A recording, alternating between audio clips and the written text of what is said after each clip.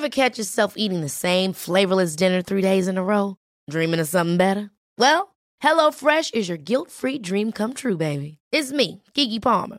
Let's wake up those taste buds with hot, juicy pecan-crusted chicken or garlic butter shrimp scampi. Hello Fresh.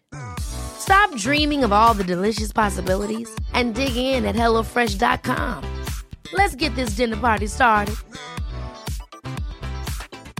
Hey, it's Ryan Reynolds, and I'm here with Keith, co-star of my upcoming film, If, only in theaters May 17th. Do you want to tell people the big news?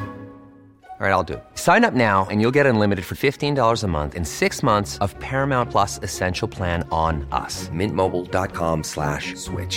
Upfront payment of $45 equivalent to $15 per month. Unlimited over 40 gigabytes per month. Face lower speeds. Videos at 480p. Active Mint customers by 531.24 get 6 months of Paramount Plus Essential Plan. Auto renews after 6 months. Offer ends May 31st, 2024. Separate Paramount Plus registration required. Terms and conditions apply if rated PG.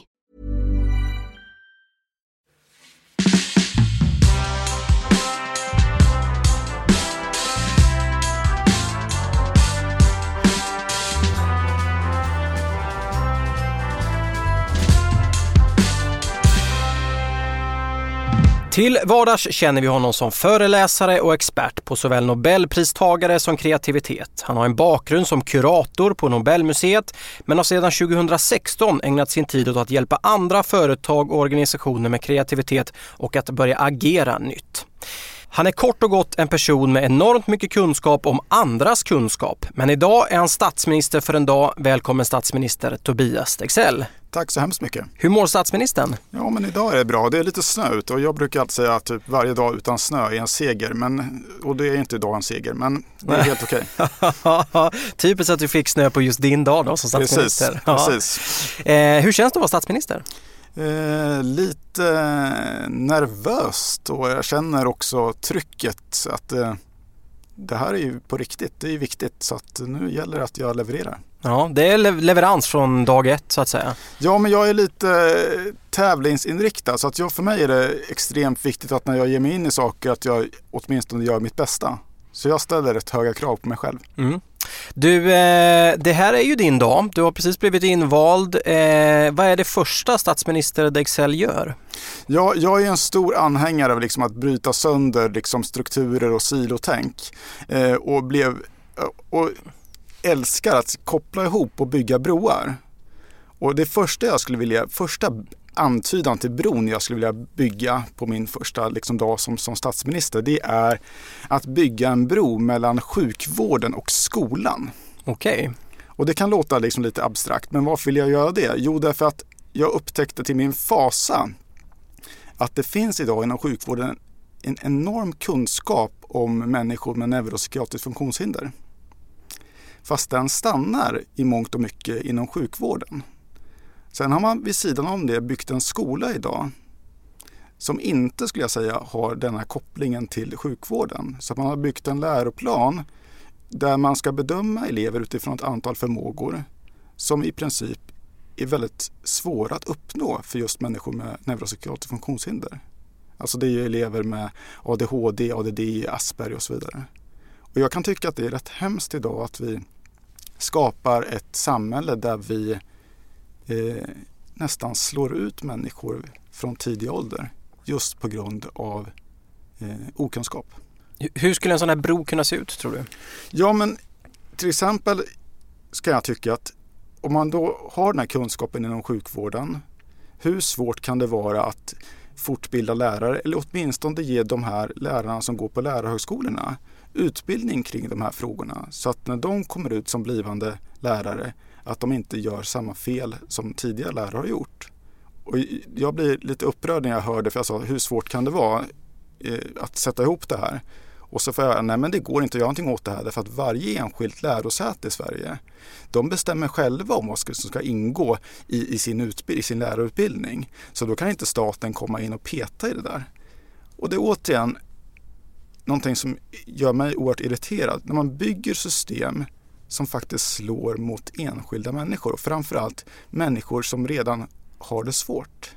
Så som det är idag då går man i skolan och så får man en stämpel på sig för att sen skickas till sjukvården där man får en diagnos. Ja.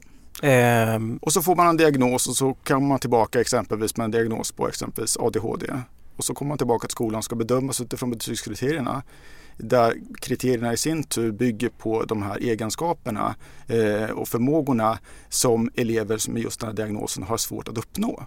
Mm. Man har alltså byggt en läroplan som kanske inte medvetet men som faktiskt direkt slår mot en ganska stor grupp människor i samhället. Och då har man medvetet byggt in en exkludering av människor. Och jag kan förstå att man gjorde det för 100 år sedan när man hade någon sorts idé om att alla människor inte behövs. Men idag när vi verkligen behöver alla människor så är det för mig helt liksom hårresande att man fortsätter bygga in saker som exkluderar människor i samhället. Mm. Annars, det var ju en bra brygga där mellan skolan och sjukvården. Annars ser vi kanske andra tendenser i samhället där man istället vill bygga murar, både fysiskt och psykiskt 2018. Ja, jag brukar säga det att jag är inte en stor anhängare av varken av nya regler och nya liksom murar och så vidare. Jag är en stor anhängare av att bygga broar. Jag tror att allting handlar om att bygga nya typer av broar. Och tidigare har det varit som så att men vi bygger upp lite murar och lite nya regler så löser sig alltihopa. Tyvärr funkar inte det längre. Utan det handlar väldigt mycket om att hitta nya typer av kopplingar. Så de människor som brukar liksom förespråka nya typer av lagar och murar, de ger jag inte så mycket för. Utan jag satsar hellre min tid och kraft på människor som vill vara med och bygga broar. Mm. Så det är det första statsminister Dexell gör? Ja. Mm. Ser du fler sådana här broar i samhället som man direkt skulle kunna hugga tag i? Ja, det här är speciellt om man är lite tävlingsinriktad som jag och gärna vill liksom göra någon form av avtryck, så ser man ju de här problemen överallt. Det är ju inte bara, det här är ju bara ett exempel som jag sprang på som gjorde mig lite upprörd. Men det finns ju hundratals sådana exempel. Varför tror du inte att vi ser de här diskussionerna idag då? Därför jag tror att om människor får välja själva så är det så pass mycket enklare att dra sig till likasinnade människor. Så man instinktivt skapar de här liksom bubblorna. Och det är ju klart att det är trevligt att umgås med likasinnade, men å andra sidan så tror jag också att det är extremt nyttigt att inte umgås med likasinnade. Och det här går tillbaka till det att om människor får välja själva så kommer de flesta människor välja att göra som man brukar göra, för det känns tryggt. Våra hjärnor är fortfarande liksom konstruerade så att vi tror att om vi provar någonting nytt så finns det en risk att inte det går så bra. Och så tror vi, då dör vi. Och därför så undviker vi. Ja, det är vi hjärnorna är så här, men då kommer det någon sorts sabeltandad tiger och äter upp oss. Grejen är att de försvann för länge sedan, så sannolikheten att du ska dö när du provar någonting nytt är ganska liten. Men vi tror fortfarande, och det finns en enorm ovilja till att prova nya saker. Just för att det beror på att man är rädd för att det ska gå fel. Och jag brukar säga så att, men vad är det värsta som kan hända liksom? Mm. Jag vet att det fanns en som sa en gång som sa det att nu provar vi någonting nytt. Är det ingen som dör eller får sparken så kör vi. Precis, och det är den tråden jag skulle vilja dra. Jag skulle säga att det Sverige behöver är mycket mer experimenterande. Mm. Vi måste våga testa och prova nya saker. Men inte bara på måfå utan lite grann vetenskapligt. Testa, mäta, lära oss. Och i den här testningsexperimentverkstan så kommer vi kunna ta fram fantastiskt många smartare saker. Därför att vi lever i skulle jag säga, en fantastisk värld idag. Men allting går att göra bättre. Och förutom den här tävlingsinstinkten som jag på något sätt har. Och det är inte en traditionell tävlingsinstinkt att springa liksom 100 meter och vinna. För det är jag väldigt dålig på sport. Men jag tror att jag har försökt analysera det själv. Och jag tror att det har väldigt mycket att göra med att jag växte upp med 2 stycken bröder. Och då blir det automatiskt en form av liksom konkurrenssituation. Om att liksom få någon form av uppmärksamhet. Så att för mig handlar det om att hela tiden liksom göra saker och ting bättre. Och aldrig vara riktigt nöjd. Mm. Är tävlingsinstinkt någonting som du tror är en bra egenskap hos en statsminister? Det tror jag. Jag tror att och framförallt en instinkt som jag skulle ha som statsminister är att aldrig vara nöjd. Mm. Aldrig vara nöjd. Jag kommer ihåg när jag träffade min fru för många år sedan och hon konstaterade det, för jag hade inte riktigt sett det själv. Hon sa så här: Tobias, du är aldrig nöjd. Och från början så tog jag lite illa vid mig. Idag när jag är lite äldre och lite mognare har jag insett att men det är en del av den jag är och det är någonting som är helt fantastiskt. Den dagen jag blir nöjd, då är det någonting som är fel. då behövs inte jag längre. Nej. Om vi tittar lite framåt då på statsminister Degsells vision för Sverige. Ja. Hur ser den ut? Vad är vi på väg? Ja, min vision för Sverige är att vi lever i ett fantastiskt land där vi har hur mycket möjligheter som helst. Men det finns också en stor rädsla till att våga prova nya saker. Så min vision för Sverige är att skapa ett samhälle där vi faktiskt bryter ner den här rädslan och skapar ett inkluderande samhälle där människor tillåts experimentera. Där man tillåts göra fel, prova sig fram och testa. Därför att i slutändan så är det här en lärande process. Och jag förstår ju liksom absolut mekanismen. Varför blir det så lite gjort i samhället? Och dels för att folk föredrar att prata och inte gör så mycket. Och varför gör man det? Därför att det är svårare att göra än att prata. Sen kommer nästa problem. Och om man då förstår det, varför gör man ändå inte? Jo, därför att man tror att man ska göra allting själv. Och det är ju korkat, skulle jag säga. Mm. Man kommer i princip ingenstans ensam, utan det handlar om att liera sig med andra individer. Bygga broar. Och återigen, att kanske inte alltid bygga de broarna med de människor som man alltid bygger de här broarna tillsammans med, utan att bygga dem med andra människor. Alltså blanda in lite nya ingredienser hela tiden. Det där är ju jättesvårt. Det är jättesvårt. Hur ska vi nå visionen? Genom att göra det i liten skala. Istället för att göra de här jätteexperimenten, satsa på flera stycken mindre experiment då. Och prova sig fram. Och i slutändan så återigen kopplat till den här lärandeprocessen. Jag tror att man måste lite grann omprogrammera människor att förstå att när vi provar de här sakerna, ja det kan gå fel, men vi dör inte. Och ju mer man provar och experimenterar, desto mer liksom lär man hjärnan att jag dör inte av det här. Och man blir mer villig att ta på sig större och komplicerade saker. Mm. Jag tänker på medie-Sverige då och på det politiska Sverige, så känns det som att det finns en oerhörd rädsla för att just göra fel. Ja. Varför det känns ju som att ska vi börja någonstans så behöver vi börja med de som bestämmer. Ja, och återigen, dels tror jag att det har att göra med naturligt att människan är rädd för att göra fel av liksom, genetiska och liksom historiska förklaringsmodeller. Men sen har vi också skapat ett samhälle där man på något sätt gärna letar efter syndabockar och gärna hänger ut de här människorna som gör fel, och att det ska vara någonting dåligt. Och jag tycker inte alltid att allting som är fel är dåligt. Det är ju en lärande process. Man börjar analysera på, men varför blev det fel?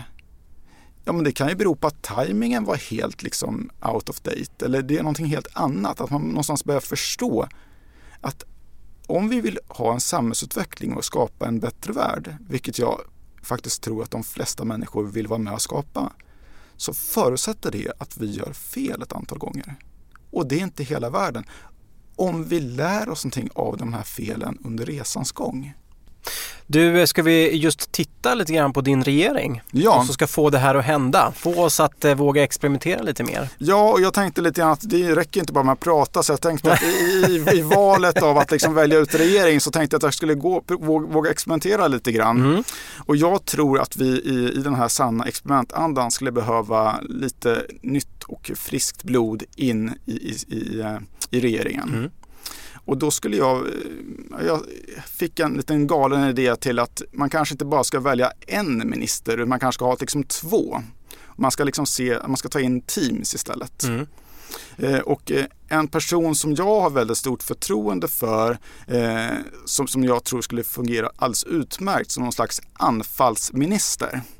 Anfallsminister? Ja, det är en fantastisk människa som heter Magnus Lindqvist, och internationell talare och trendspanare och liksom väldigt bra på att provocera och få igång nya typer av synapser i hjärnan.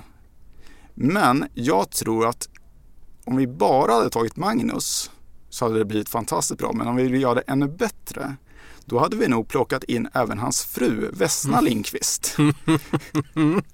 Ja. Så att de 2 skulle jag vilja ha med i min regering. Så paret Lindqvist, som tror jag är anfallsministrar. Och det är inte en koppling till försvars ministern som vi har nu, att vi då ska försvara landet och istället att anfalla andra länder? Ja, men jag tänkte analysera lite grann kring det. Jag tänkte, om jag väljer in dem som anfallsministrar, då får det vissa konsekvenser. Hur ser vi till att det här blir smart då? Och då skulle jag behöva någon form av nya utrikesminister / försvarsminister. Det är samma post. Ja, då tar jag återigen ett par, tänkte jag. Ja. Och då tänkte jag mig en professor på Försvarshögskolan som heter Robert Egnell, som är fantastiskt briljant.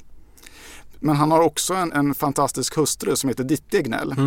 Och det roliga är att de här två paren, Lindqvist och Egnell, de känner varandra. Så att det hade varit en ganska intressant konstellation om vi har utrikes försvarsminister, en familj, och sen har vi en anfallsminister i en annan typ av familj. Och de här, för liksom husfridens skull, måste ju någonstans börja samarbeta, annars blir det inget trevligt. Bygger vi broar då? Ja. Även där. Ja, är även fru Dexell med som på statsministerposten? Ja, hon har tjatat lite grann på att så skulle vara fallet. Och det är säkert att det skulle hon väl kunna få med. Vi fortsätter. Hon är ju betydligt smartare och mycket mer välstrukturerad än vad jag är. Så att det hade kanske varit en poäng med det hela. Ja. Vi fortsätter, fler ministrar. Sen skulle jag vilja få in en annan typ av människor i regeringen som jag saknar idag. Jag skulle vilja få in barn. Och där har inte jag riktigt hittat lösningen på det hela än. Men jag tror att vi behöver få in betydligt yngre människor i regeringen. Är det barn som 5, 6, 7, 8 år? Eller är det ändå tonåringar och unga vuxna? Men jag tror att faktiskt att vi på riktigt att man bejaka en mångfald. Sen förstår jag också svårigheten att sätta en 5-åring i regeringen. Men jag tror också att det skulle finnas en poäng med att faktiskt göra det. Precis på samma sätt som att det finns en poäng med att ta in äldre människor i regeringen. Och där har jag tänkt lite grann längre, och där hade det kanske varit intressant att plocka in gamla statsministrar. För just i kombinationen av de här yngre människorna, 5-åringarna eller 7-åringarna eller 12-åringarna, kopplat till tidigare statsministrar som då bevisligen är idag mycket äldre, men som också har en erfarenhet av hur det är att verka i en regering. Jag tror att den kopplingen hade varit intressant. Ska vi även sänka rösträttsåldern? Ja, det där är ju en intressant fråga. Och jag tror att vi skulle nog behöva experimentera en hel del kring det nuvarande systemet. Och jag tror att man skulle kanske kunna göra det i någon form av mindre skala i en testverksamhet. Man behöver inte gå från nu sänker vi för alla. Kan vi göra det här prova oss fram och se vad det skulle få för konsekvenser. Och jag tror också vi skulle behöva experimentera en hel del kring de här mandatperioderna.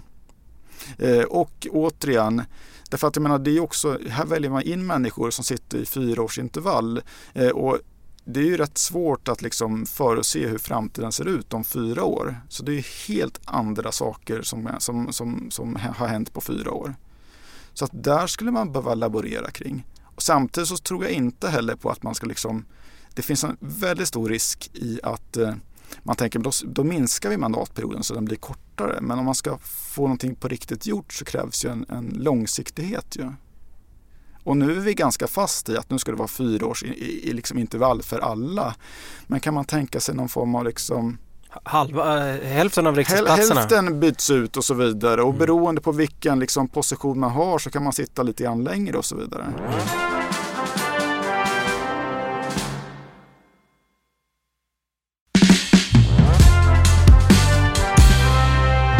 Jag berättade ju för dig innan att jag som den sanna nörd jag är lyssnade igenom samtliga alla avsnitt tidigare, och jag såg en del spännande saker där. Jag tror att det var Mikael Dahlén som pratade om att man kanske skulle hålla tidigare statsministrar lite grann till ansvar för vad de har gjort, så att de per automatik blir invalda i den nya regeringen. Och det tyckte jag lät som ett intressant experiment. Du har ju alltså lyssnat på alla statsminister för en dag avsnitt då? Ja, och det har ju att göra med att jag är någonstans insett att men det är någonting som är fel på mig och på min hjärna. Jag gillar ju komplexa mönster.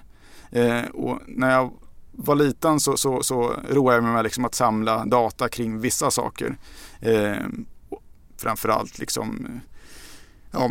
tyska industriband på liksom 80-talet eller liksom den biten. Och sen smalt. Smalt. Ja. Och sen hamnade jag på universitetet och vad gör jag då? Ja, men då så började jag fokusera på grammatiska strukturer och framförallt dialekter i Västerbotten och tittade på växtnamn, hur många slutar på A, R, O, R och så vidare.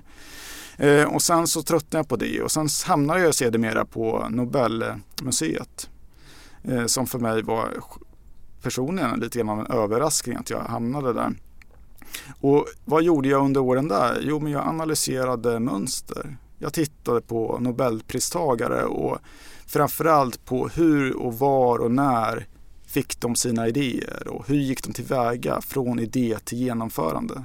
Så som den nörd är så har jag ju proppat min hjärna full med samtliga 923 Nobelpristagare och lägger hela tiden komplexa mönster. Och när jag fick just en förfrågan om att vara med här så känner jag så här, ja men jag måste fortsätta leva som jag lär. Så då lyssnar jag på samtliga poddar och försöker se, finns det någon sorts logiskt mönster i det här hela? Ja, finns det något mönster? Jag är supernyfiken.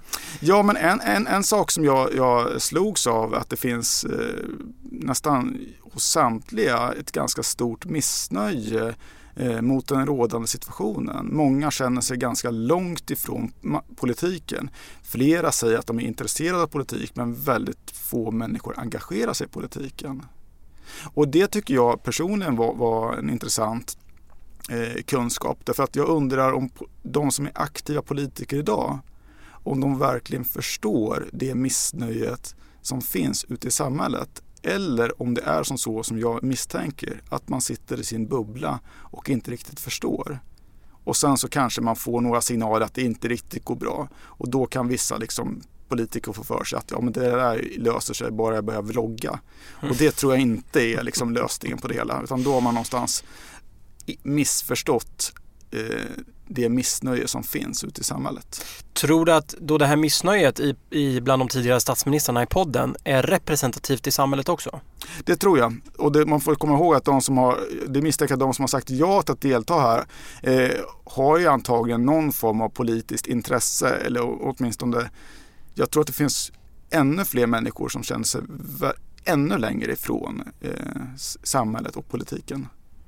Och där är jag lite orolig, framförallt nu när det är valår, att se vad är det som kommer hända? Förmår samhället och förmår politikerna att förstå vad det är som händer ute i samhället?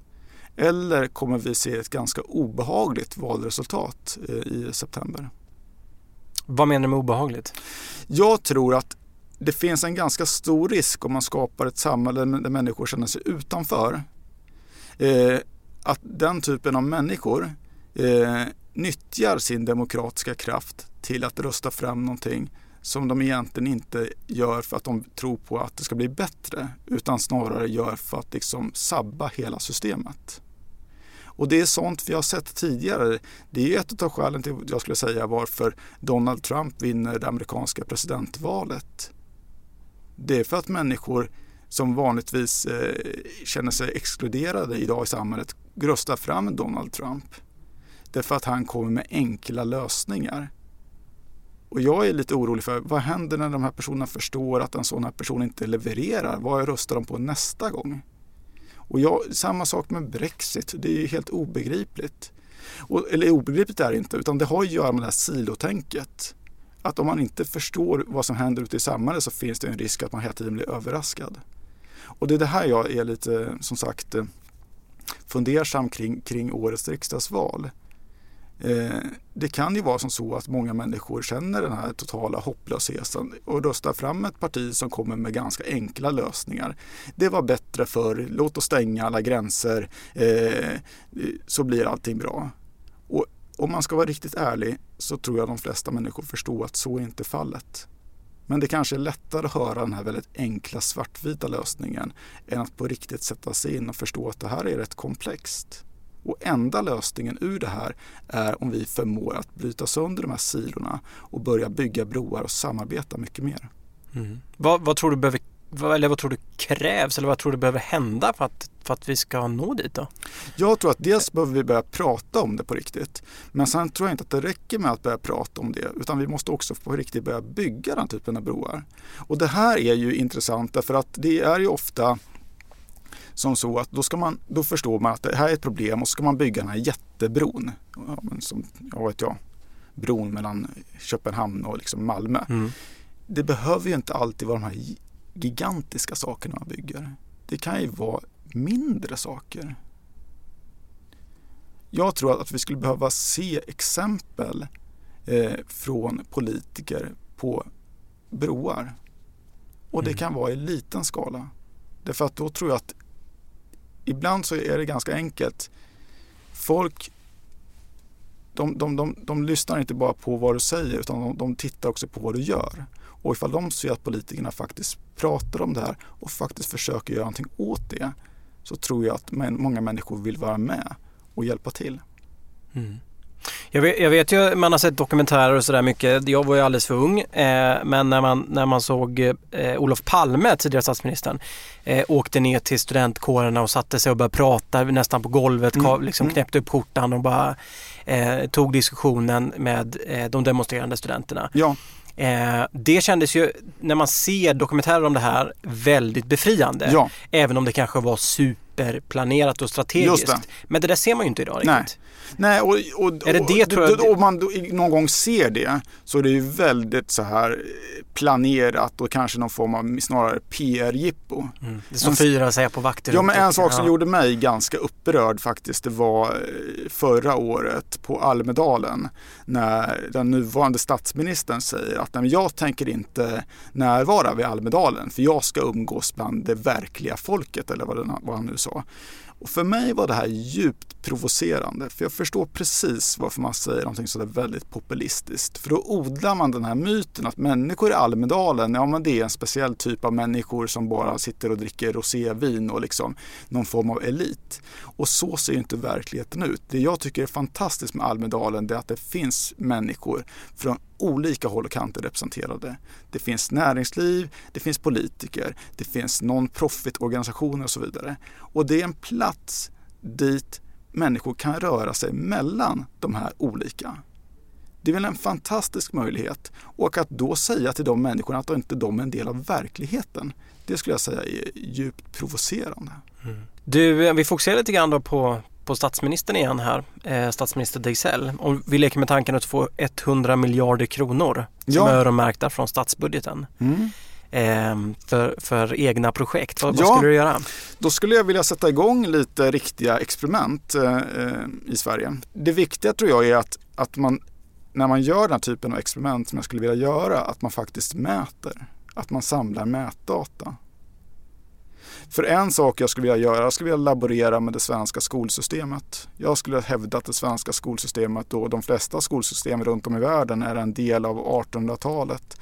Där man fortfarande bedriver undervisning där läraren står i katedern och berättar om livet utanför skolan för de här stackars eleverna som ibland tycker att det är roligt och ibland tycker att det är mindre roligt.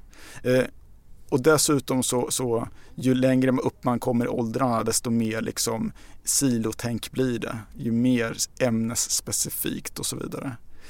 Och jag tror att om jag hade fått önska skulle jag vilja göra ett test i skolan där man kanske säger att handlar inte egentligen alla ämnen väldigt mycket om problemlösning.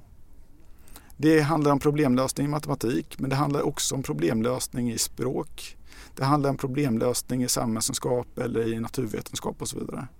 Tänk om man kunde liksom samla klassen från tidig ålder och säga nu ska vi lösa problem. Om man ger eleverna uppgifter som är problem som man från början får lösa och prova sig fram och experimentera. Man skapar också situationer där de här eleverna känner wow, jag lyckas. Men ju längre tid man är i skolan och ju äldre man blir, desto svårare problem får man. Och ganska tidigt tycker jag man ska slänga in att man ska ge dem så pass svåra problem att de upptäcker att det här går inte på egen hand. Så jag måste börja samarbeta. Mm-hmm.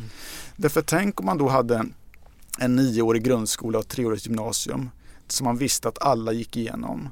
Där man under 12 år har tränat på att lösa problem och att samarbeta. Då tror jag att man delvis har lite grann framtidssäkrat de här individerna. Därför att det handlar idag om ett livslångt lärande. Att tro att all utbildning ska ske i skolans lokaler, det är ju helt absurt. Och vi är faktiskt tyvärr fortfarande fast där. Man tror att bara jag går på universitetet och tar ut min examina, sen är jag färdiglärd. Så är det ju inte alls. Och det kommer bli ännu mindre så. Och dessutom är det som så att om man ska förmå att leverera ett bra resultat så måste man ju arbeta stenhårt och antagligen tycka att det man gör är ganska kul. Och jag vet bara själv att jag skulle ju aldrig kunna göra ungefär samma sak i längre perioder. Jag tror vi kommer se ett behov av människor som tvingas byta arbetsuppgifter i mycket, mycket större grad. Och då krävs det också att vi bygger en utbildningsstruktur där det är liksom inbyggt i systemet att det är naturligt att oavsett om du sitter i skolans lokaler eller på din arbetsplats eller om du är en del av den här gig-ekonomin så måste du fortsätta att utbilda dig. Mm. Jätteintressant. Så de här 100 miljarderna till olika typer av experiment i stor och liten skala. Ja, det var ju en sak som jag tyckte en sak som jag också fångade upp i de här andra poddarna. Medborgarlön tror jag också är ett intressant experiment och vi provar i liten skala.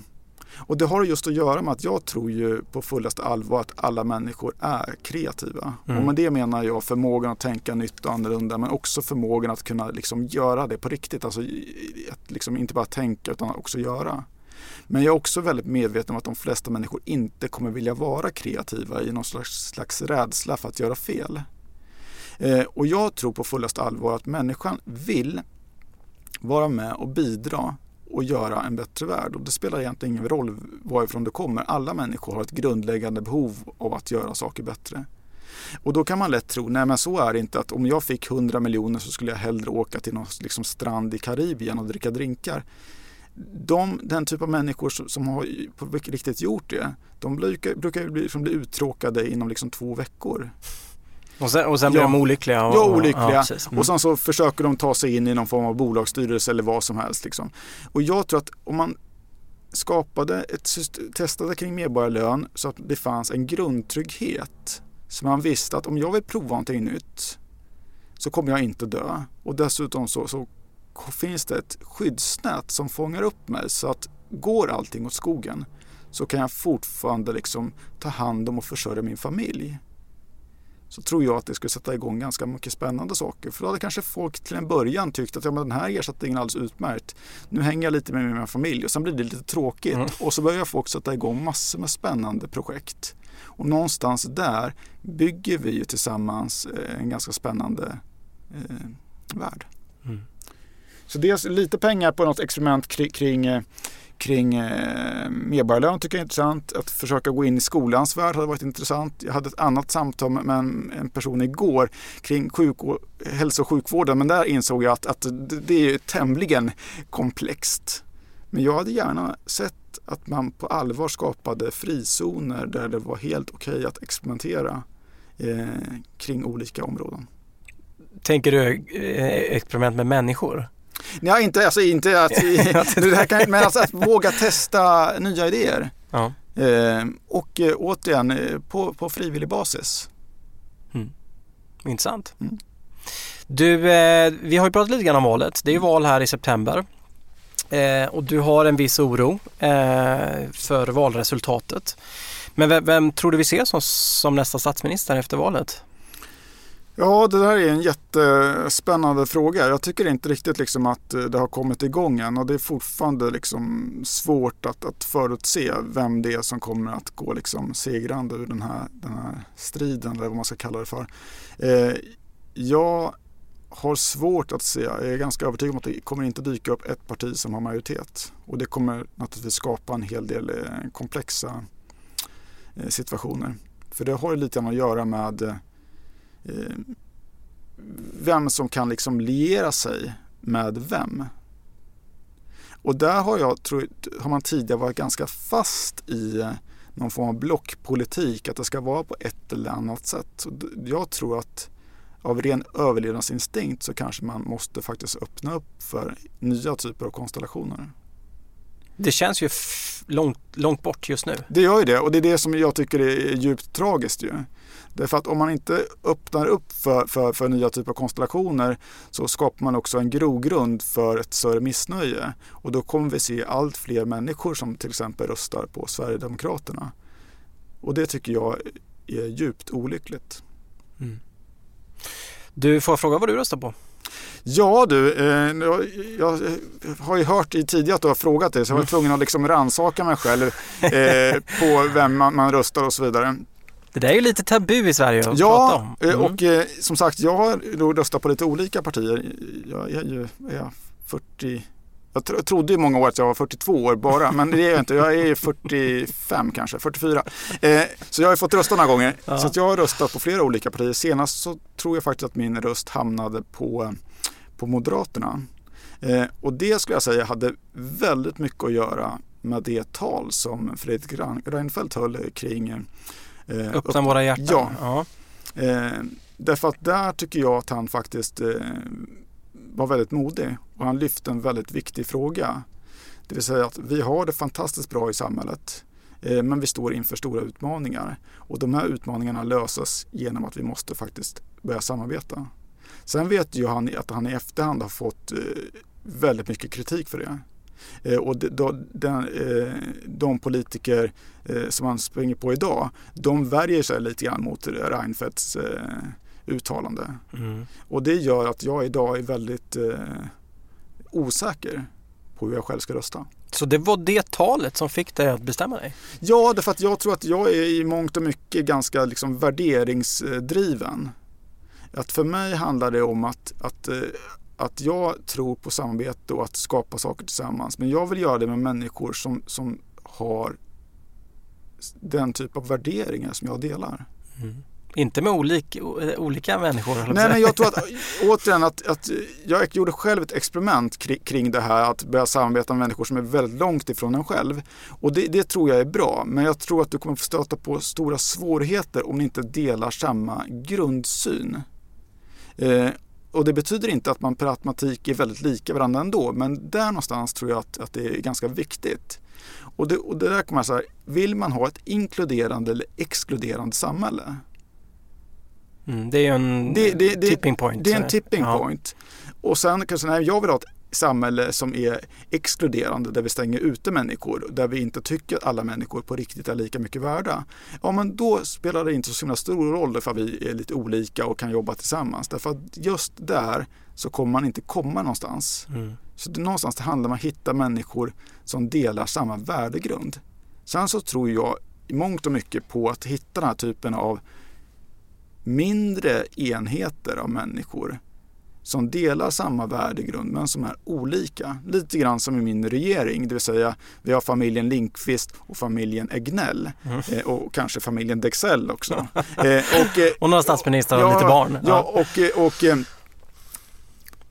på ett sätt så tror jag att vi är lika. För att jag tror att vi delar samma värdering, men vi är också väldigt, väldigt olika. Och det är fantastiskt bra. Mm. Du som jag sa i påannonsen här, en människa som kan väldigt mycket om, du har väldigt stor kunskap om andras kunskap. Ja. Den här filosofiska politiska frågan, ska politik byggas på värderingar eller av kunskap? Vad säger du? Jag tror att vi ska ha en politik som bygger faktiskt på både och. Jag tror att vi måste ha... En diplomat. Jag tror att vi måste ha en långsiktighet, och det är där värderingarna kommer in. Så i den långa planen på vad är det vi vill uppnå i stort, där är värderingarna extremt viktiga. Men när man går sen in på de här specifika byggstenarna för att nå den här liksom långsiktigheten, då tror jag att det är extremt viktigt att man bygger det på kunskap. Mm. Exempelvis precis som jag började prata om, att det är absurt att vi sitter med massor med kunskap om en neuropsykiatriska funktionshinder i sjukvården som inte når ut till skolorna. Och då kan man tycka, ja, men det var djupt sorgligt. Ja, det är mer än djupt sorgligt, för det drabbar väldigt många människor. Och vi skapar och bygger in en exkluderande grund struktur som jag tycker är djupt beklagligt. Du, det har blivit dags för tal till nationen med statsminister Tobias Stegsäll. Ja, då skulle jag vilja säga så här. Sverige, i en tid när människor skriker efter nya regler och nya murar, så måste vi våga stanna upp och ställa oss frågan: varifrån kommer allt det här? Jag tror att det handlar väldigt mycket om rädsla. Rädsla för att prova nya saker. Också en tanke om att det var bättre förr. Så är det inte. Om jag jämför världen idag med världen 1901, när de första Nobelpriserna delas ut, skulle jag vilja hävda att på alla plan så är världen mycket mer fantastisk idag än den var 1901. Och den är ännu mer fantastisk än den var på 1600-talet eller på medeltiden. Men det betyder inte att världen idag eller samhället idag är färdigt. Allting går att göra ännu bättre. Vi har byggt ett samhälle tidigare som har byggt väldigt mycket på att alla människor inte behövs. Vi har byggt ett samhälle där man har sagt att de här människorna behövs inte, de är inte så värdefulla, de har vi råd att avvara. I ett samhälle som ser ut som det gör idag, när allting går så snabbt, teknisk utveckling till höger och vänster, så är jag av den fulla övertygelsen att vi behöver fler människor, inte färre. Vi behöver fler människor som vill vara med och skapa framtiden. Som gammal nordist och ganska duktig på grammatik så brukar jag säga att framtiden är inte ett substantiv.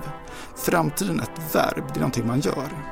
Antingen kan man sitta och vänta på att andra människor ska sitta och göra din framtid, eller så är du med och gör din framtid och med och medskapar.